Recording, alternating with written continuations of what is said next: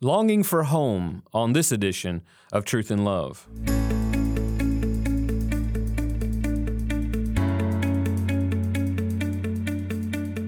I'm Dale Johnson, and you're listening to Truth and Love, a podcast of the Association of Certified Biblical Counselors, where we seek to provide biblical solutions for the problems that people face. This week on the podcast, I could not be more delighted to have my former pastor, Dr. Stephen Yuille. Dr. Yuille, I'm excited that you're here to introduce our people to you as we prepare for our annual conference. You will be one of the plenary speakers at our annual conference. To let our folks know a little bit about you, Dr. Yuille has over 20 years of ministry experience, including serving as a missionary to Portugal and Angola. He shepherded a local church, which is what I was a part of for the last 10 years in Glen Rose, Texas. He now lives in Cambridge, Ontario with his wife, Allison, and their two daughters, where he serves as Vice President of Academics at Heritage College and Seminary. Dr. Yuille also serves as an Associate Professor of Biblical Spirituality at the Southern Baptist Theological Seminary as well. He, as we're going to talk about today, he's published extensively in a list of journals, articles, books, especially in the area of the Puritans, which I personally love as well. Dr. Yuille is also a certified member of ACBC, and I'm so excited that he's going to be presenting for us at our annual conference this year on the topic of suicide. And so, Dr. Yuille, welcome to the podcast. We are very delighted that you are here with us today. Oh, thank you very much. It's good to be with you. Now, what I want to do, if we can, is I want to work us through a couple of the ideas that Dr. Yuille has written about in recent days, two that focus particularly on the Psalms. I find the Psalms such an intriguing book, especially for what I would call the raw realities of life. Dr. Yuille, you've written a book called Longing for Home, A Journey Through the Psalms of Ascent. And in that book, you mentioned to us the beauty of the Psalms of Ascent. You talk about the ways in which the Psalms of Ascent teach us how to look to God in every circumstance, how we're to fix our eyes heavenward. In what ways do the Psalms of Ascent help us to keep our eyes fixed upon our eternal home? Well, those are good questions. I think the question merits a couple of responses.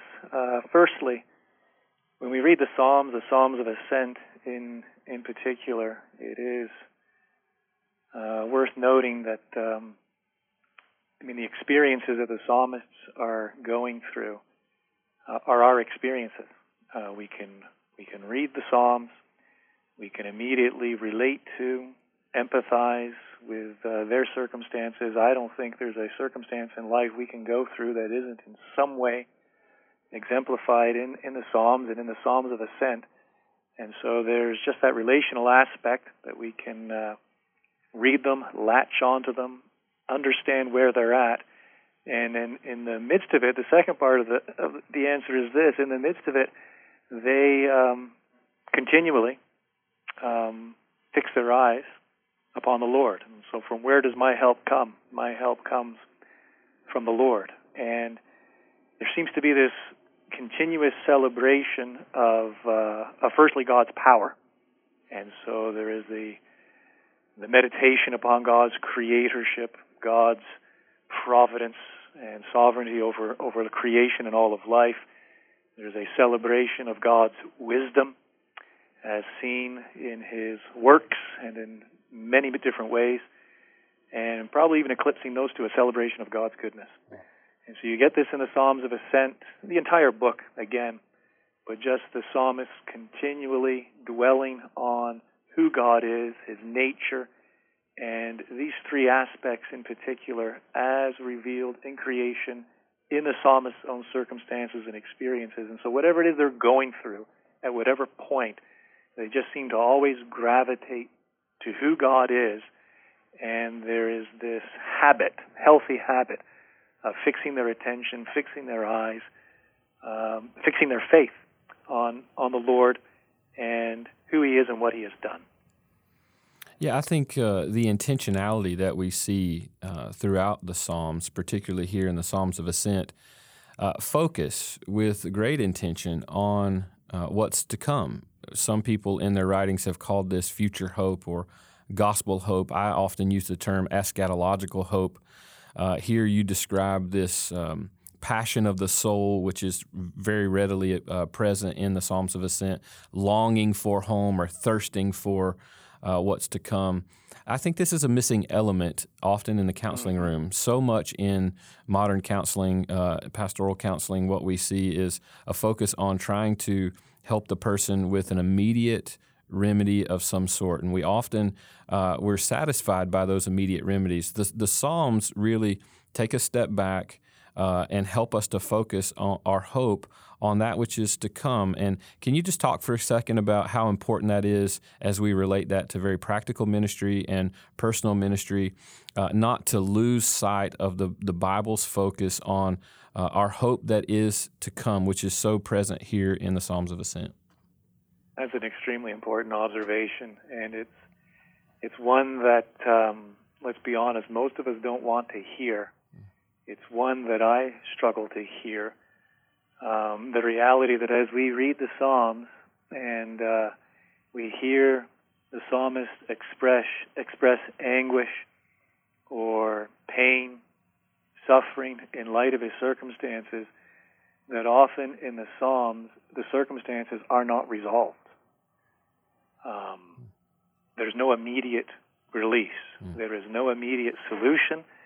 There is no immediate resolution. What shifts in the Psalms, in the psalmist's experience, is not the rectifying of situations, the solving of problems, the ending of affliction. What changes and what brings resolution is the psalmist's renewed perspective and appreciation as to who God is in the midst of that suffering. That's extremely important today because we are a fix-it society. We are a society given to immediate gratification. We want answers now. We want to fix things. We want to resolve things. And so we should. I'm not saying that's completely wrong. There are times where there is resolution, and we should be taking reasonable steps and exercising biblical wisdom and looking for answers to problems.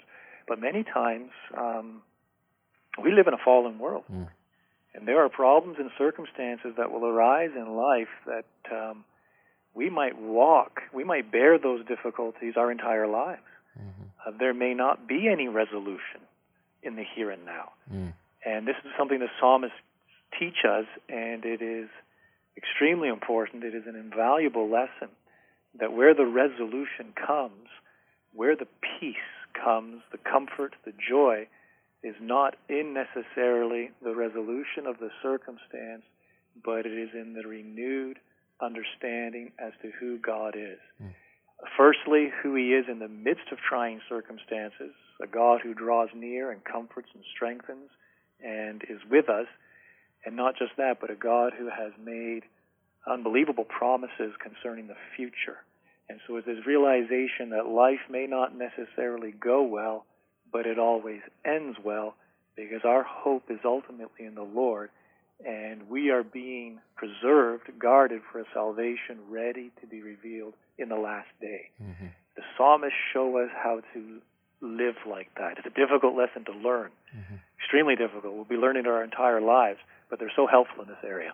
Yeah, man, that's such an important tenet, I would say, of biblical counseling and even just pastoral ministry all the way around. I think that's a critical anchor for us to make sure that we're representing in our ministry the same tone that we see throughout the Scriptures. Primarily, we see this in the psalmist. You know, one of the things, Dr. Yuille, I've heard you say about the book of Psalms, you borrowed from John Calvin.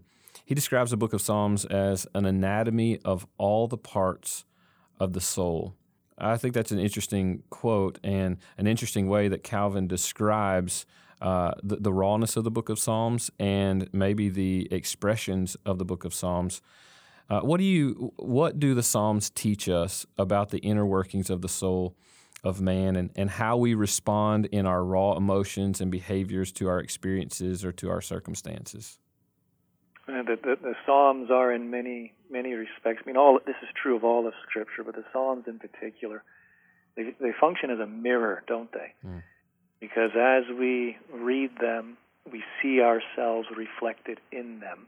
in many different ways, and one of the most important is in this whole area then of emotion, of experience, whether it be at the one end of the spectrum of joy and celebration and delight, right through to the other end of the spectrum of anguish and pain and lament. And so the Psalms really capture humanity, and what it is to be human, what it is to be a man, what it is to be a woman, what it is to be a complete being, and what it is to experience those emotions, and in the midst of those emotions, not deny their relevance or importance, not try to turn into some sort of stoic or something like that, but understand how in our emotions we can glorify God in making Him the object of our joy and in making Him the object of our lament. And so we bring our emotions to Him and seek by the Word, Psalms in particular, to then have those emotions informed by who He is. And I think this is important in a counseling context, because we can run to a couple of errors, a couple of extremes pretty quickly. The one extreme is just the unbridled emotion, just let it all hang out, right? Mm-hmm. And the other extreme, the stifling of the emotion. Mm-hmm. But no, we see in the Psalms that, emotions have a place.